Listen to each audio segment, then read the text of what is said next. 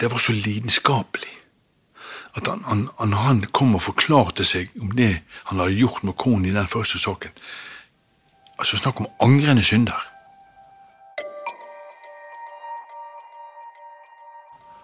Men det var så, det lyste anger av hele mannen, altså. Hvert år offentliggjør Kripos en oversikt over drapene i Norge.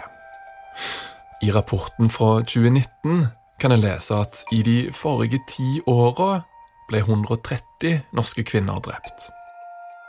Nesten 6 av 10 ble drept av egen partner.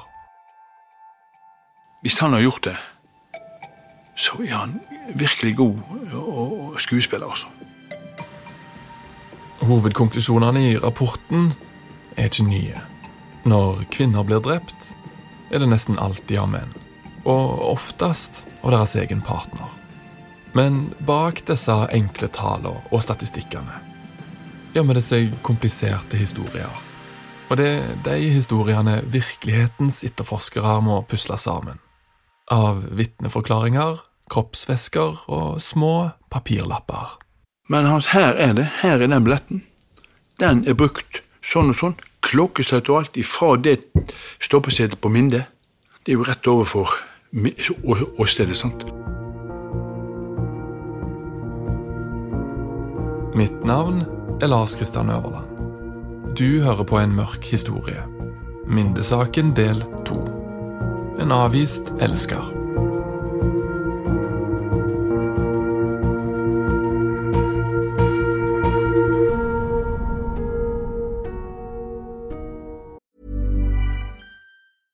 Selling a little or a lot?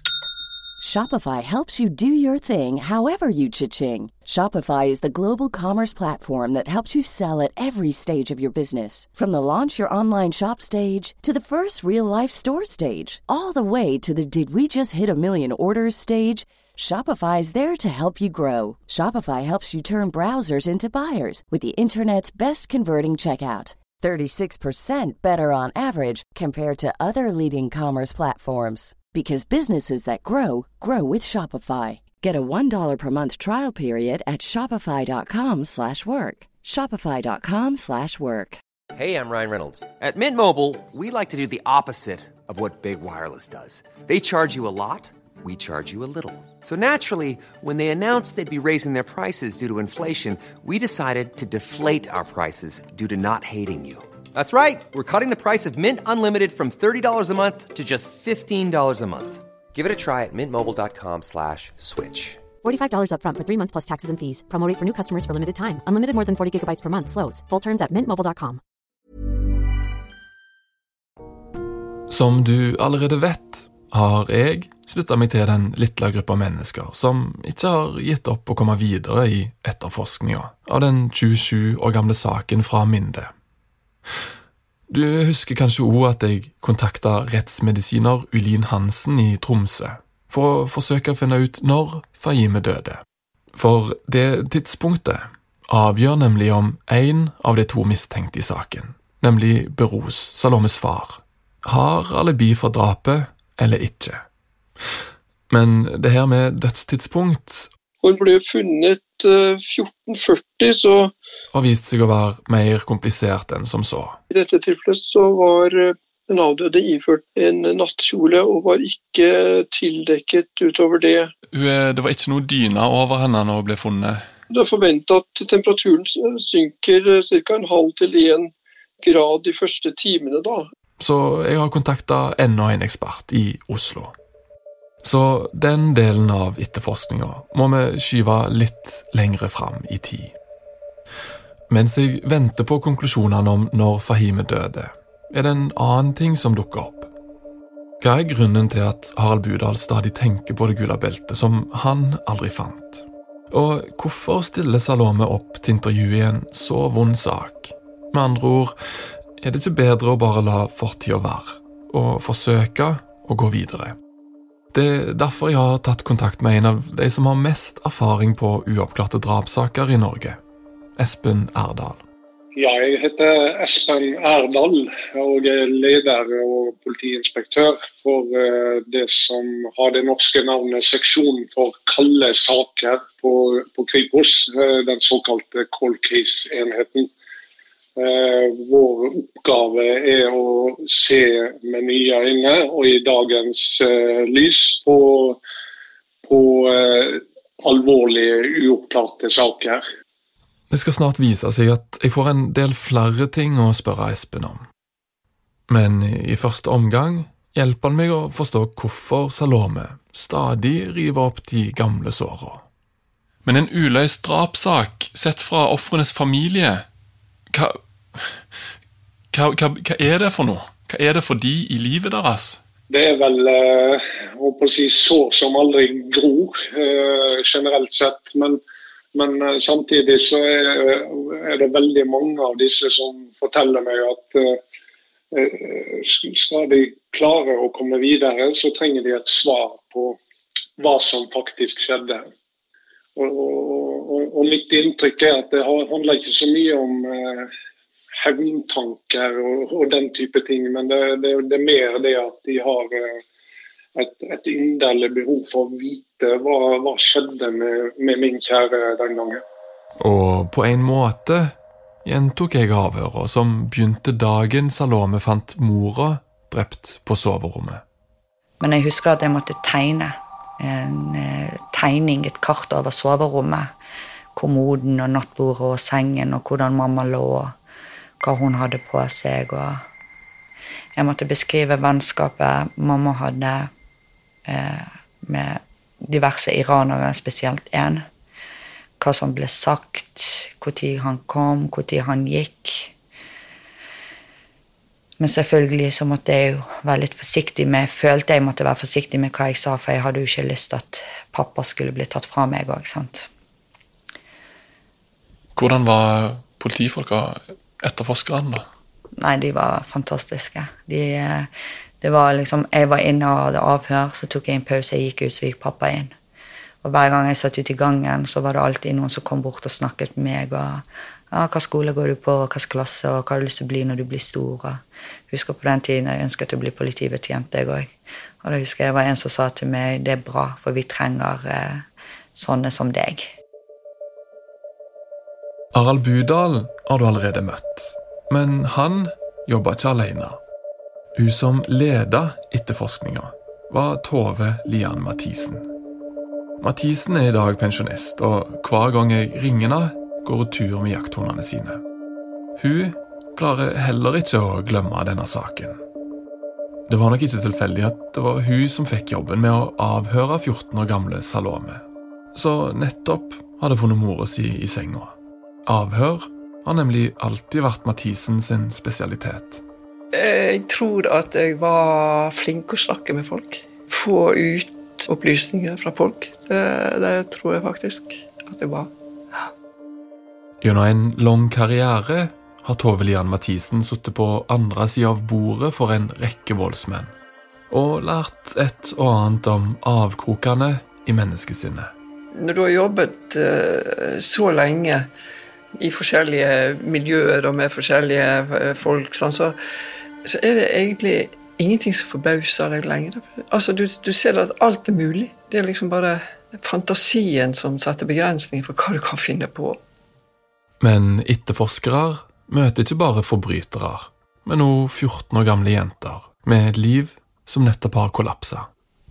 Det var så langt avhør at jeg var så utslitt. Jeg husker på slutten skulle hun lese gjennom det vi hadde gått gjennom, jeg sovnet. Og så bare åpnet jeg øynene og så på henne. Jeg så i øynene hennes, hun syntes det var så synd i meg. For jeg måtte gå gjennom dette avhøret. Og jeg var jo så utslitt, jeg ville jo bare hjem og sove. Etterforskningsleder Tove Lian Mathisen har aldri mistet kontakt med Salome. Hun er også en av de som ikke klarer å glemme drapet på Minde. Akkurat som partneren Harald Budal, som så tydelig husker avhøret med Salomes far, Beros. Det ble hans jobb, fordi Budal kjente mannen fra den tidligere saken, hvor Beros hadde slått sin ektefelle. Ifølge statistikken den mest sannsynlige drapsmannen. For alle liksom tenkte jo ektemann med en gang. Jeg hadde jo snakket jo mye med han. Når jeg hadde han inne til avhør I den første saken. Altså reaksjon på en som har gjort noe sånt. Hvis han har gjort det, så han virkelig god og skuespiller også. Hva reaksjoner var det du fikk som det? Ja, altså når han kom og skulle avgi forklaring I den første saken, altså jeg ser på han når han kommer at du skyldig. Han kom, bøyd hodet, og sa med en gang han kom inn på kontoret mitt, ja, det jeg som har gjort det. Når Beros innrømmer skyld her, så det altså I den første saken, hvor han slo Fahime. Harald Budal mente han etter det kjente Beros, og på tross av både statistikk og hva mange mente, trodde ikke han at Beros var gjerningsmannen I drapssaken. For dersom han hadde gjort det, mente Budal, at han hadde kommet til å innrømme det, sånn som han gjorde forrige gang I voldssaken. Kom en gang, det meg, bøyd hodet, og vanskelig å feste blikket, men han satt sånn og takket meg veldig når han gikk, så han erkjente straff på skyld også. Sant? Så jeg tror at denne mannen her hadde han gjort en slik gjerning så det der med den konen det var så lidenskapelig at han kom og forklarte seg om det han hadde gjort med konen I den første saken altså snakk om angrende synder men det var så det lyste anger av hele mannen altså. Hadde han på noe som helst tidspunkt ikke snakke sant, så hadde jeg tatt han på løgn, altså. Det her altså Budal sin egen magefølelse fra avhører. Og veldig opptatt med at det skulle snakke sant. Så jeg har veldig vanskelig for å godta at han... Men den teorien, jeg har ingenting, jeg kan ikke si noe imot det med denne med kroppstemperatur og så videre over tid. Det med kroppstemperatur kommer vi tilbake til. Det nemlig viktig for å finne dødstidspunktet. For selv om Budal sin magefølelse sa at Beros ikke hadde drept sin Fahime, manglet han noe viktig. Alibiet til ektemannen. Men der klarte vi også gjennom busselskapet å komme til at han hadde reist med bussen på et tidspunkt og vært der nede. Rettsmedisineren Inge Morild, som undersøkte Fahime etter drapet, mener hun mest sannsynlig ble drept rundt 14:00. Men kan ikke med 100% sikkerhet utelukke et så tidlig dødstidspunkt som 12:30. Beros, som tok bussen til jobb, hadde en billett som var stemplet 12:33. Og på jobb var han observert av vittner. Han hadde altså alibi. Her den billetten. Den brukt sånn og sånn, klokkeslett og alt, ifra det stoppesetet på Minde. Det jo rett overfor åstedet, sant? Og til byen, da jobbet han bort med Eldorado midt I sentrum. Sant? Så det var jo en grunn med på å eliminere han vekk som mistenkt. Og det tok ganske kort tid når vi fikk klarhet I hans forklaring at den var banker, altså den var vanntett. Kort fortalt, med de to tekniske beviser, altså dødstidspunktet satt av rettsmedisineren, og bussbilletten, ble altså Fahime drept etter Beros dro hjemmefra. Han ble derfor fjernet fra den korte lista av mistenkte, og politiet brukte ikke mer tid på å etterforske hverken han eller tidspunktet for drapet. Det her skulle senere vise seg å være avgjørende for saken. Så måtte vi se på se på neste spor. Og det sporet vi hadde her, det var jo mot han som ble tiltalt. Han som Budal prater om, mannen vi kaller Amin. Om du plutselig hører stillhet, så det navnet hans vi har klippet bort. Amin var han som Beroes ikke ville ha rundt si kona like før drapet. Men som ofte syklet ned til det grønne huset i Snarvei når Beroes var på jobb. Det vanskelig å si med sikkerhet hvilken relasjon Amin og Fahime hadde. Men i avhør forteller Beroes at Fahime innrømmer å ha hatt sex med Amin. Og venner av Amin reagerer på at han skryter av det samme. Amin derimot benekter dette. Men både Salome og Beroes forteller at like før drapet hadde Fahime sagt at hun skulle avslutte relasjonen. Denne avvisningen blir motivet til politiet i etterforskningen. Men la oss hoppe litt tilbake i tid, til da Fahime forlot Beroes og dro på krisesenteret, etter å ha blitt slått med ei ildrake. Hadde de fortsatt kontakt da? Ja, jeg husker jeg gikk på krisesenter, og min plan var jo å overtale hun for å komme hjem igjen. Og på et tidspunkt mens jeg var der, så ringte hun til sin for å spørre om han kunne komme og hente oss, bare for å få meg ut derfra, for vi var jo med mange andre kvinner, sant? Og jeg husker han kom og hentet, han lånte seg en bil, han kom og hentet oss, og vi kjørte et sted, og vi spiste is. Og så kjørte han oss tilbake igjen. Så han var på en måte en støtte for henne i denne situasjonen da? Ja, det var han. En av få voksne hun hadde, kanskje? Det var det eneste voksne hun hadde. Ja. Men det ble snart klart at drapet ikke var slutten på dette trekantsdrama. For mens Beroes begynte å gå i oppløsning, og 14 år gamle Salome måtte arrangere begravelsen til sin egen mor, forsvant ikke Amin ut av familien sitt liv. Jeg husker i begravelsen, da var det planlagt hvem som skulle bære kisten. Og når alle reiste seg for å bære kisten, så plutselig så sto han der med kisten. Vi så ikke hvor han kom fra med en gang. Og det var ikke plass til han å holde kisten. Han holdt kanten av kisten for å bære den inn, bare i navn og ta i kisten. Jeg husker jo det også, det var en som faktisk ba han gå vekk. Kisten ble bært ut og ble suttet i bilen. Vi gikk og satt seg i bilen til en kollega av pappa. Jeg gikk først i bilen, og så kom pappa og satt seg ved siden av meg, og det var faktisk på vei til å sitte seg i bilen sammen med oss. Og da måtte min far snu seg og bare gi han et spark, på en måte skubbe han vekk og lukke døren. Etter begravelsen så var det et seremoni på Bergen Internasjonale Kultursenter med mat og diverse. Og min far orket ikke at han skulle dukke opp, så han satt 2 stykker ned i døren for å ikke slippe han inn. Men sånn som vi forstod det, at han dukket opp også på seremonien, men de slapp han ikke inn. Som drapsstatistikken så kjølig viser, det ingen motsetninger mellom at mennesker har nære relasjoner og slår hverandre i hel. Snarere tvert imot. Og det var kanskje derfor Amin dukket opp i kikkerten til politiet. Men da han ble avhørt, avviste han dette.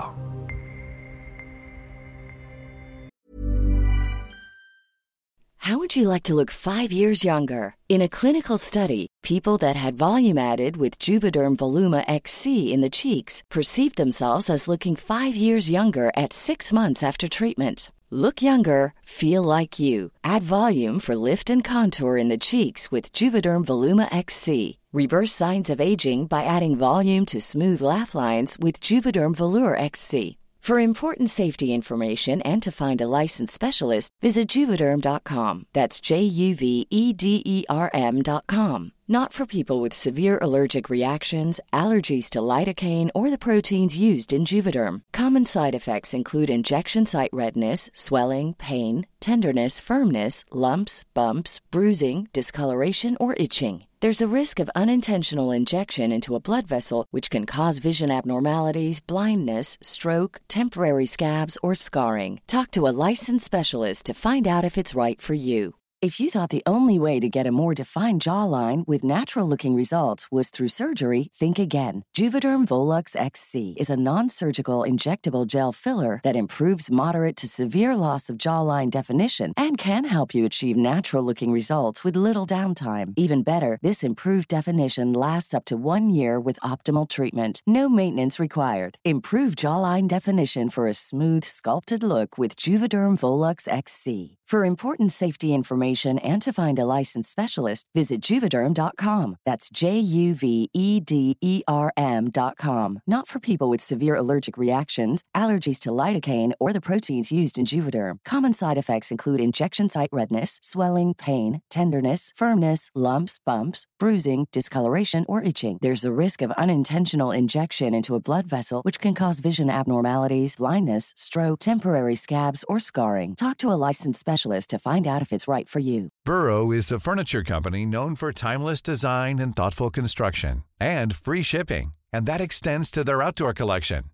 Their outdoor furniture is built to withstand the elements, featuring rust-proof stainless steel hardware, weather-ready teak, and quick-dry foam cushions.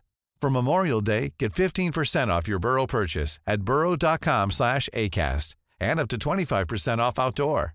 That's up to 25% off outdoor furniture at burrow.com/acast. Hey there, it's Michelle Norris. I'm host of a podcast called Your Mama's Kitchen. When I travel, I'm usually looking for a way to find a taste of home when I'm not at home. And one of the things I love to do when I am at home is entertain. And Airbnb allows me to do that. When I was in California recently, I rented a house that had a great kitchen. And when we were sitting around the table, we were all thinking, we're in someone else's house. Someone could be in all of our homes as well. If you have a home, but you're not always at home, you have an Airbnb. Your home might be worth more than you think. Find out how much at airbnb.com/host. Jeg tror nesten det skummelt å si det, selvfølgelig. Men uansett hva vi hadde kunnet lagt på bordet her, så hadde han hatt en forklaring på det. Armin bodde på en liten studenthybel på Fantoft, få kilometer fra Minde. Flere ganger i veka syklet han ned til Fahime mens Beroes var på jobb. Men akkurat den dagen da hun ble drept, forklarte Armin til politiet at han hadde vært hjemme hele dagen og sett på TV, vasket klær og leiligheten. Problemet var bare at mens Armin sa han hadde vært hjemme hele dagen, så var det flere vittner som hadde sett han på sykkel i regnet. Etterforsker Tove Lian Mathisen. Det var i alle fall 3. Kanskje det var 4. Jeg har lest vittneavhør av de som så Armin på sykkel den dagen. Det første en legger merke til er at de 3 vittnene som Tove pratet om, ikke var tilfeldige vittner, men folk så kjente han fra før. De beskriver hvor lett det var å kjenne igjen Armin. For det første på grunn av John Lennon-brillene og det lange håret, som han vanligvis hadde i hestehale, men denne dagen var det utslått, så det flagret bak han i regnet. Og så var det sykkelen hans. Den var hvit med et knallgult styre, som må ha stått i sterk kontrast til den grå regnværsdagen i Bergen. Det andre en legger merke til, om en legger vittneforklaringene som puslespillbeter, er tida som går, og hvordan det hele kan passe inn i et større bilde. Og så hadde vi dette ekteparet som var på vei fra blokken og bort i banken. Det første vittnet ser Armin på sykkel utenfor betongblokkene til studentene på Fantoft. De 2 kjente til hverandre og sier hei. Hun forteller at Armin hadde på seg en gul overdel, og mot normalt hadde han ikke hår i hestehale.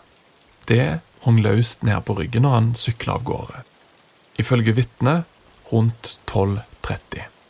Altså hun i bil så han sykle ned i Inndalsveien. Om hun var alene i bilen, det husker ikke jeg i dag.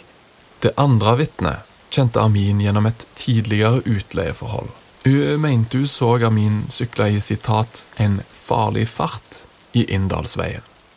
cirka 5 minutter fra det blå huset i Snarveien, hvor Fahime var hjemme fra skolen den dagen. Vitnet sier klokka var mellom 13:30 og 14:00.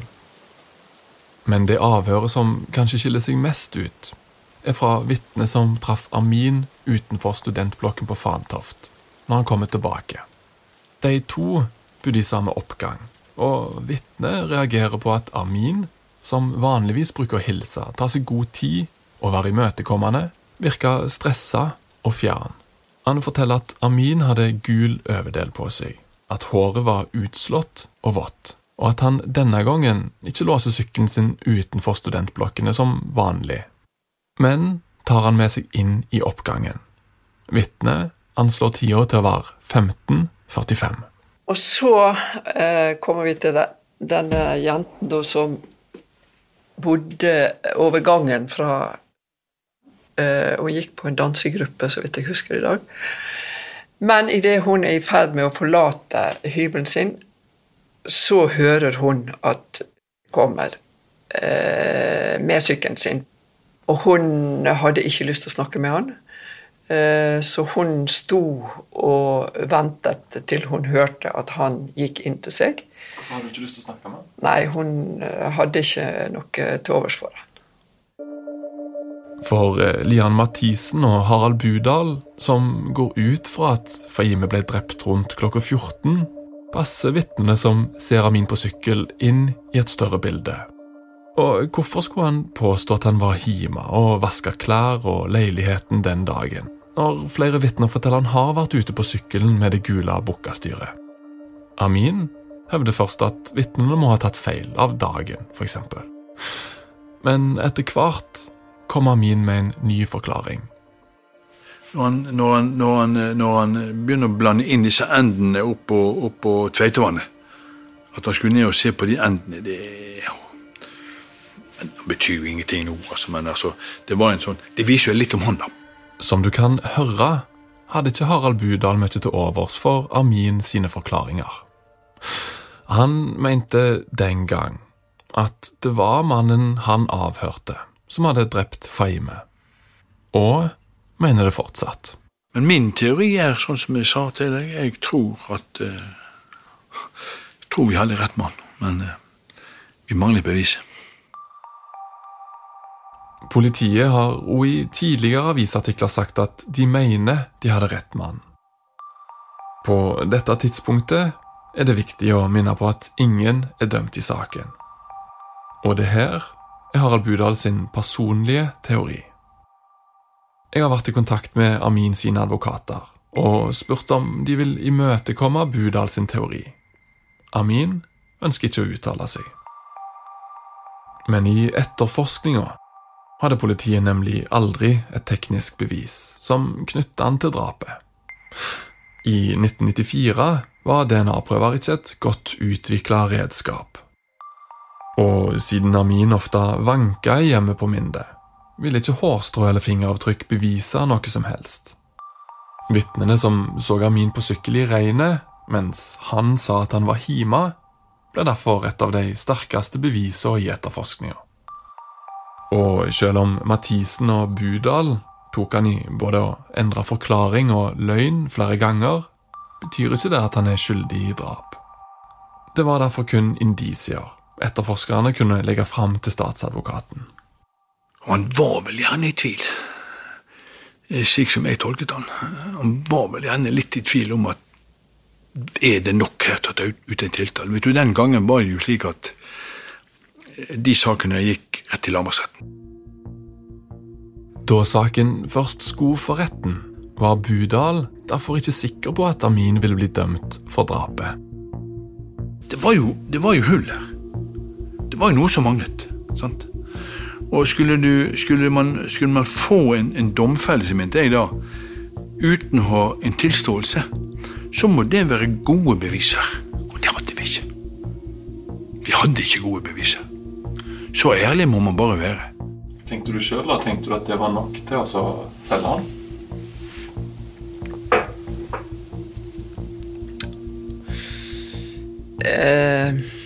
Både ja og nei. Så jeg husker at det var en lettelse når vi fikk domfellelse. For det var åpent. For en gangs skyld regnet det ikke i Bergen den 10. februar 1995. Temperaturen dyppet under frysepunktet. Men det falt ikke snø da lagmannsretten dømte Amin til 9 års fengsel. Retten mente at Fahime hadde forsøkt å avslutte forholdet med Amin. Noe som fikk han til å oppsøke og drepe venninna si. Amin derimot holdt fast på det han hadde sagt hele tiden, at han var uskyldig, og ba sine advokater om å få saken gjenopptatt. De kan ikke sikte han hvis de finner beviser på at han. Ikke hvis de tror igjen at han. Hva? Blir du planert nå? Nei. Om du har lyttet fra begynnelsen, så vet du allerede at Amin sin dom her ikke er siste ord i saken. For nå, 25 år senere, finnes det fortsatt ingen avslutning. Men det usagte, hemmelighetene og de svarene en ikke får, forsvinner aldri. De følger med en som usynlige vekter en sleper med seg gjennom livet. Derfor har Salome ikke gitt opp å få svar på hva som skjedde med hennes mor. Til tross for at hennes eldste barn nå er eldre enn hva hun selv var da Fahime ble drept. Hei, Anne. Velkommen. Takk for det. Stikk på. Og det er her Ørjan Hesjedal kom inn i bildet. Ja, går bra? Han er privatetterforsker. En sånn fyr som bruker kvelder og helger på gamle saksdokumenter. Det kan være verdt å nevne at Ørjan ikke tar seg betalt for jobben han gjør for Salome.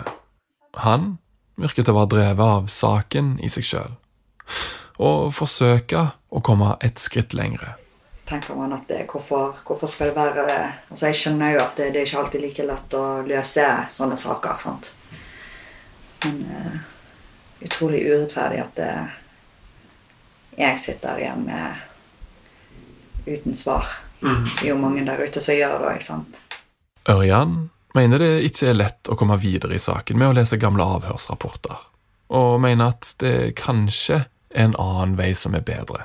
I dag så er det nok sannsynligvis ikke noen andre måter å løse en saken på enn å finne objektive bevis som kan si noe relativt treffsikkert om skyld og uskyld. Men det... Har du spurt etter konfiskerte ting fra drapsstedet? Jeg har det. Jeg har liksom prøvd å kontakte dem og spørre om det finnes noe der. Og da får du bare et verbalt svar og så sier nei, det er ikke noe der. Men det er ingen som sjekker. Det er ikke bare Ørjan som mener at de tause vitnene er veien videre når en gammel sak skal løses. Det samme sier leder av Cold Case-gruppa, Espen Erdal. Jo, vi konstaterer jo at det generelt sett hersker større usikkerhet knyttet til informasjon som kommer frem gjennom nye vitneavhør mange år etter at et drap har skjedd. Og det er som oftest også langt vanskeligere å kontrollere ny informasjon når det har gått så lang tid. Og derfor, og nå snakker jeg generelt, så er det størst sjanse for å oppklare en gammel sak hvis man kan lykkes i å finne kriminaltekniske bevis som knytter noen til drapshandlingen. Men det forutsetter imidlertid at man har materiale som kan undersøkes. Et teknisk bevis eller en ny ledetråd er det politiet behøver for å gjenoppta saken. Jeg beslutter meg for å fortsette i samme spor som Ørjan, og forsøke å finne ut av om det finnes noe, en eller annen plass, som kan ta saken videre. Om det skulle være sånn, så kan det få dramatiske konsekvenser. For det var nettopp det som skjedde da saken ble gjenopptatt i 1997. Den gang satt Amin i fengsel, men da saken skulle opp for retten på nytt, gjorde Beros noe som satt saken i et helt nytt lys. Det er jo en helt vanvittig scene, tenker jeg da. Ja, det en helt vanvittig scene, det jo egentlig det, og det... Det her Bjørn Asle Nord. Han enda en av de som ikke klarer å legge Minde-saken bak seg. Bjørn Asle journalist, og i 2014 skrev han en lengre artikkel for Bergens Tidende om historien til Salome. Jeg har tatt kontakt med han for å forsøke å komme litt nærmere det som skjedde, da saken ble gjenopptatt. For når nyheten kom ut, ble nemlig Beros funnet i sin egen sofa. Fremoverbøyd i en sofa, at han hvilte hodet på bordet. Han har vært død en stund, kanskje et døgn. Han hadde en kroppstemperatur på linje med romtemperaturen, 20,3 grader. Han gikk det rapporten da. Foran Beros, på bordet han hviler pannen på, ligger Bergensaviser, oppslått på en reportasje om at Minde-saken skal gjenopptas. På siden av avisa ligger et selvmordsbrev. Han sa at han ikke klarte å gå gjennom denne hendelsen, tragedien på nytt, og oppleve dette helvete på nytt. Og det relevant i forhold til det uoppklarte drapet, da, så jo det kanskje, og så jo dette relevant til det. Det virker som han opplever at nå rettes mistanken mot han, når saken gjenopptas. Helt klart, at han virker jo som en person som var i stand til å tenke sånne tanker, og det jo naturlig å tenke sånn, fordi at det var sjalusien i bildet. Og at det var en komplisert venneforhold, der den tredje personen her, Amin, var venn med begge, sant? I familien. Og etter hvert virker det som han var bedre venn med henne enn han. Sant?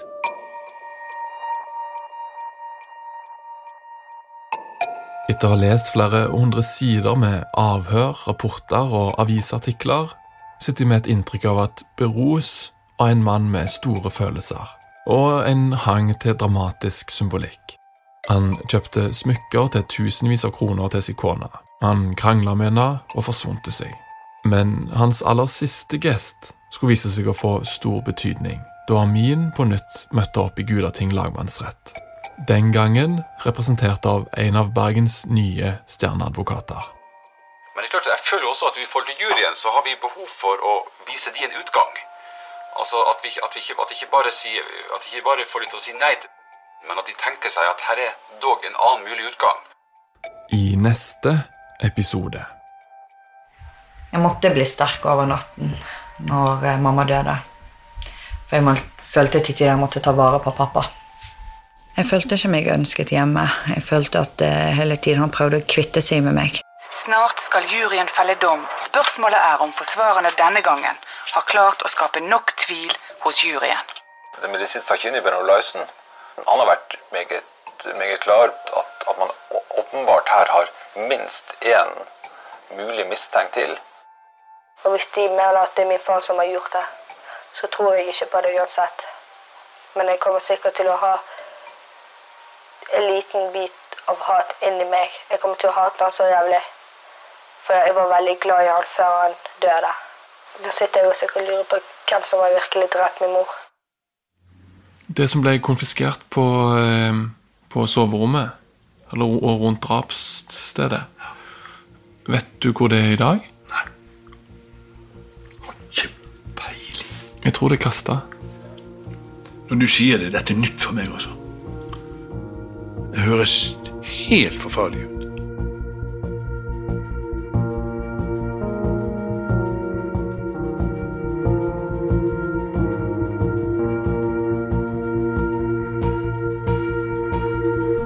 Du har hørt på en mørk historie. Minde-saken, episode 2. En avvist elsker. Historien produsert av Lars Christian Øverland og Rasmus Spitz. Lydmix av Gustav Sondén.